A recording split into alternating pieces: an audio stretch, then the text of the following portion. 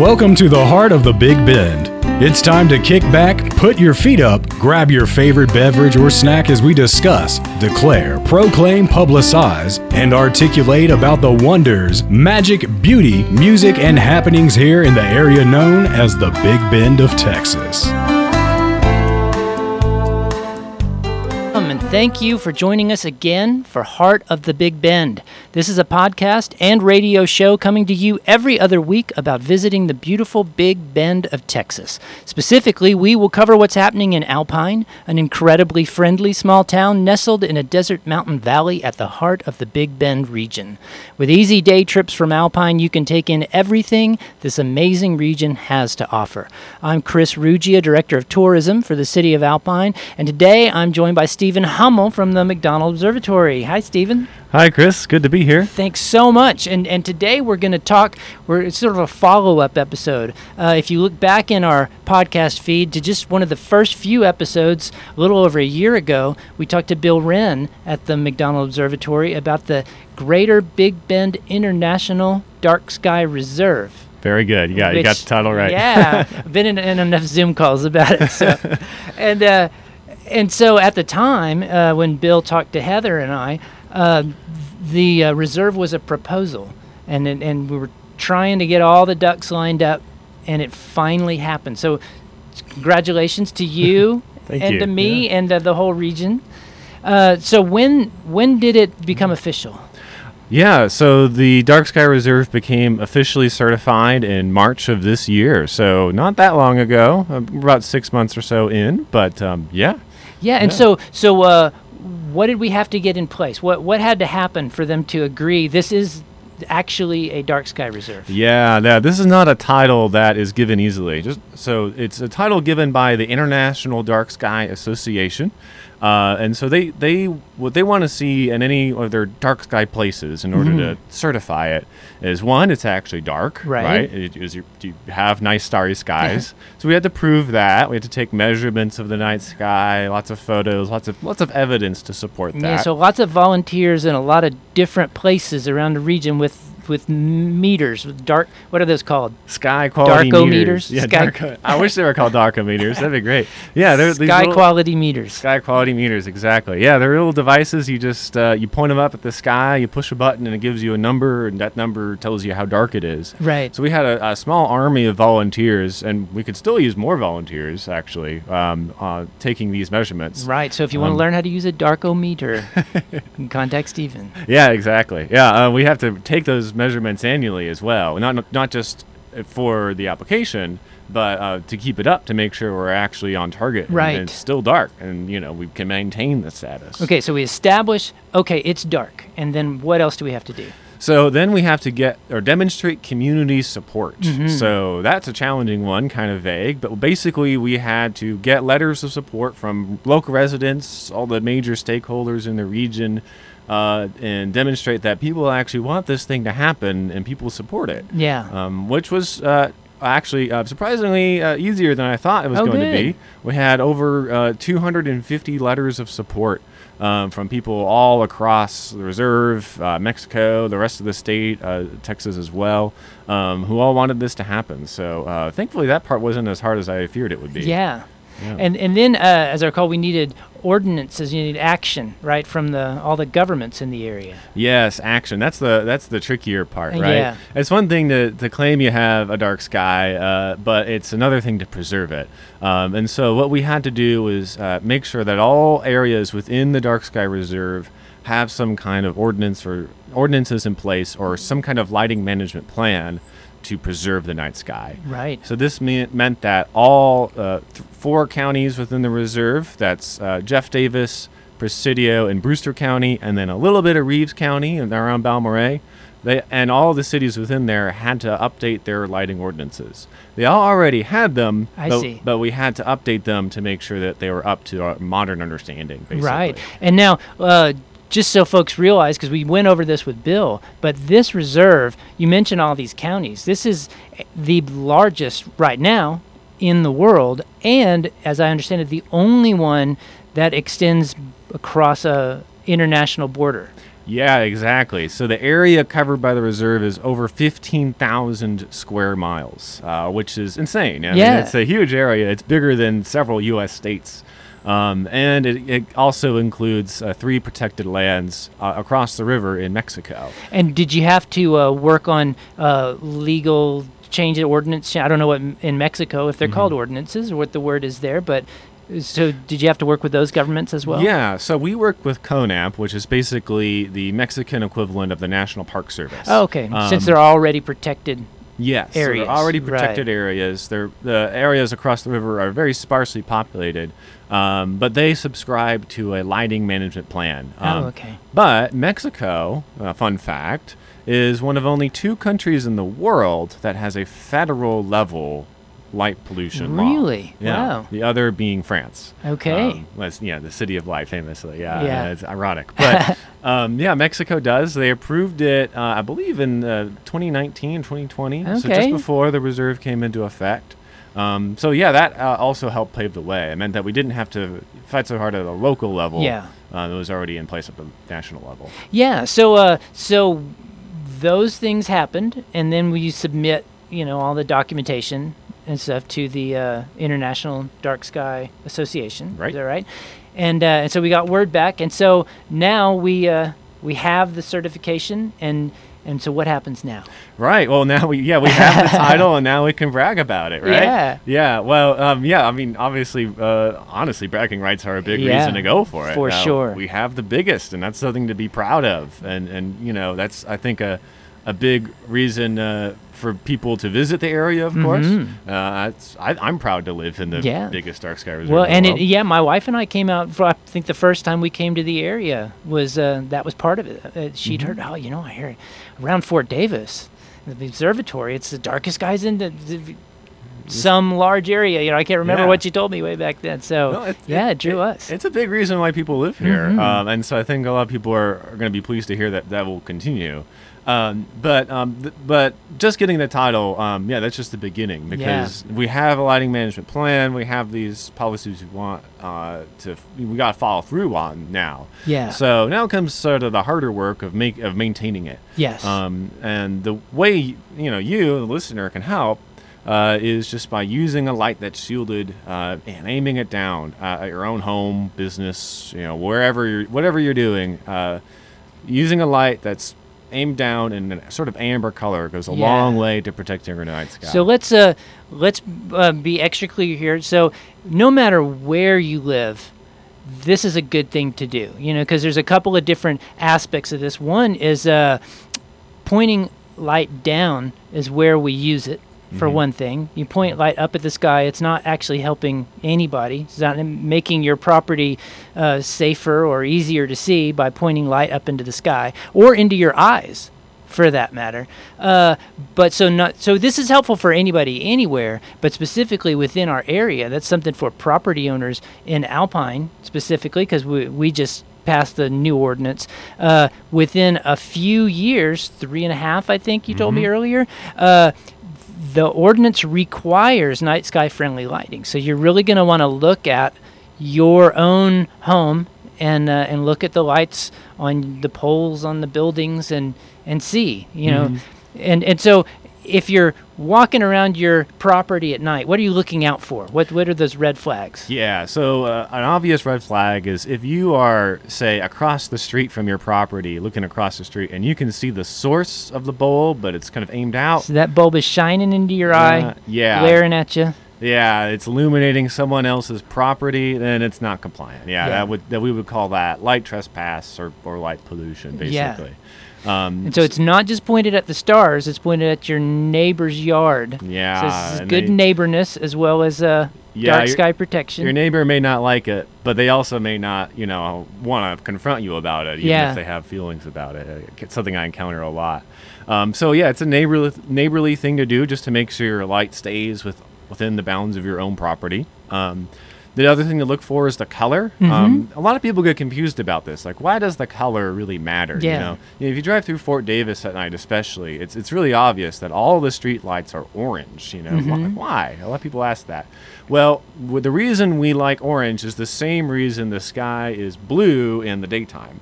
So blue light scatters more in the air and washes out the sky in the day. If you have a white or a blue street light or light at night, it's going to do the same thing. Yeah. The blue light's going to wash out the stars at night. So if we use an orange or kind of amber color, it doesn't scatter as much. And so even if some of the light does bounce off your pavement or whatever, it still won't affect the stars quite so much. Gotcha. So I'm standing in the store, and it's like I've walked around my property, and there's no bulbs shining me in the face. I'm not having to squint looking at my house, but the light looks a little bluish, and so I want to go replace that bulb. And so I'm standing at the aisle, and there's all these numbers on it. Yeah. And so what am I looking for? What's the right number? Yeah, the right number. Well, one easy thing to remember is soft white or amber, if it says that on there, or if it says bug light. Those are all good. Okay. If it says cool white or daylight white, then it's not so good. Gotcha. But those names are basically just different, are also represented by numbers. Yeah. In a Kelvin scale. So you want a number that's 2,700 or lower. Gotcha. And if lower the better. Yeah, lower the better. The Okay. lower the number, the better. If it's like 4,000 or 5,000, that's a really bright daylight. Think like car high beam kind of color. Yeah. So we don't want that one. Yeah. So I want to, from all the times I talked to Bill Wren about lights, I'm going to channel him a little bit, try to remember some of the things that he told me, because the reasons that we want light on our property is we want to be safe. We want to feel like our property's safe, and also we want to be able to see what we're doing when we're on our property at night. And so the first thing we imagine when we think, okay, I want to illuminate my property so that I know who's on there, I can see what's going on. You want it as bright as possible. It's the first thing you think. But if you see some of these before and after photographs, particularly, I want to point out the oil field work that Bill started with some of the companies there, where you think about a drill site, and what you think of is these brilliant glaring lights, and he worked with these companies to lower the light volume, lower the luminance, I guess, of those bulbs, get them less bright and shield them so you're not looking straight at the bulbs. And they found with way less money, so that so they're spending less on illumination, but it's also was way safer. Yeah, that there was, because your eyes get fatigued when you're looking at lights. And one other thing I wanted to mention is I've seen this example of, if you're wanting to light your home because you're concerned about unwanted people on your property, the best way to be able to see those people is to not be able to see your light bulb. Yes, because exactly. If you're looking at a glaring light bulb, one of those light packs is pointed out into the yard, you're getting blinded by your bulb, and somebody could be standing right next to that light, and you wouldn't see them at all, or behind it. Whereas if it's shielded, you get way better view of your property. Yeah, no, it's counterintuitive, but like more light doesn't necessarily equal safer, right? Because your eye is going to adjust to whatever the ambient light levels are. So if you have a really high intensity light and it's dark surrounding it, you may see well in that area, but as soon as you leave that really well lit area, you're night blind. And there could be a javelina right in front of you and you wouldn't see it, and it's happened to me. We've scared each other in my driveway, I'll admit it. So speaking of that intensity, so if I'm just, let's say your average porch light, what kind, so we've talked about the color, but what about the brightness of the bulb? What's a good rule of thumb there? Basically, if for outdoor kind of residential applications, 800 lumens or lower is good, like per bulb. Gotcha. And what's a lumen? Well, the more lumens you got, the brighter it is, basically. And you'll see that on every package of light bulb you get. It'll usually be like the first thing in big letters: 800, 1,000, 2,000 lumens. But you don't need all that much light at night. Because your eyes adjust so easily, and I think a lot of people don't even realize how well their eyes adjust, because it's sort of subconscious.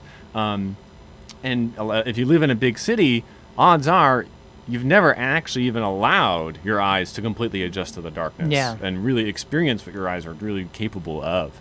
But it allows you to see further into the distance. For sure. Because again, if you have a really bright light, you may see well right underneath it, but the area further away you can't see because your eyes aren't adjusted to it. Right. So super bright lights can decrease the area of your visible range. Okay.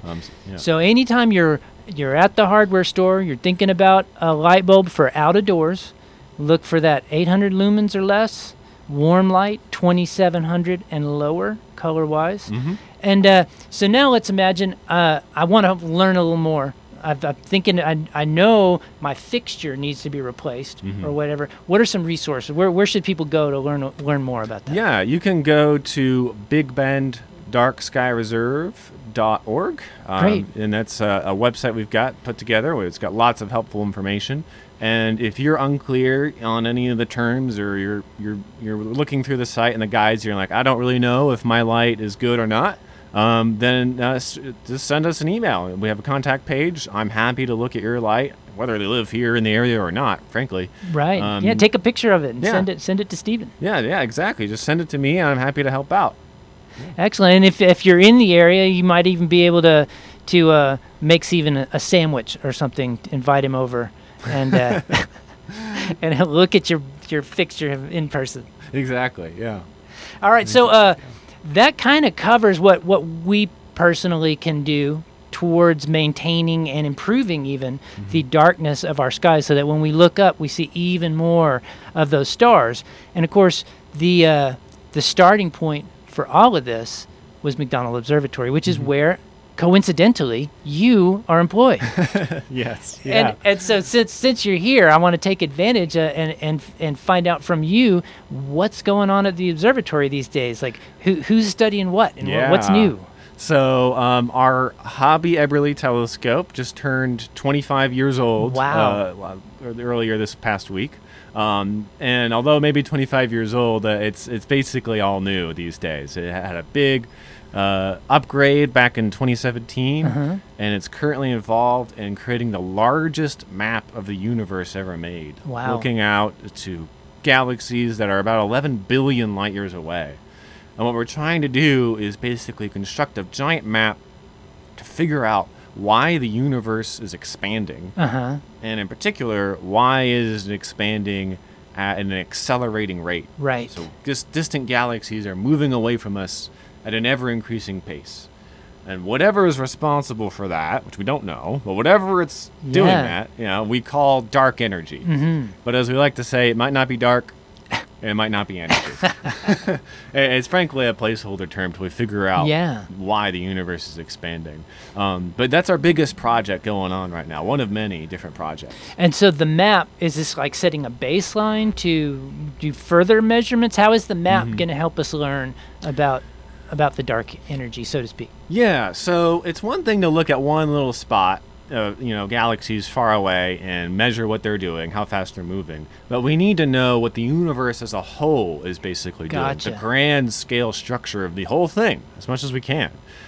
So we need to take measurements from a huge area of the sky to make sure that, something happening over in this one spot isn't just an anomaly, right. something unique about it. So as an example, see if I'm understanding right, in a lot of cases, if let's say I'm working on measuring a certain body in the sky or certain area of the sky, and I might take repeated measurements over time and compare those. In this case, we get a broad breadth of area, and you can compare different areas of the sky that you didn't have like one-to-one pictures of equivalencies there. Does that seem right? Yeah. We want a diverse sample set. We don't want to just look at one particular kind of object in one particular thing. It's in astronomy, it's called a blind survey. Okay. We just said, here's the area of the sky. We don't know what's there, and we're not going to play any favorites. We're just looking at everything. And the nice side effect of that, or coincidence, is that we discover a lot of things that nobody even knew to look for. Right. Right.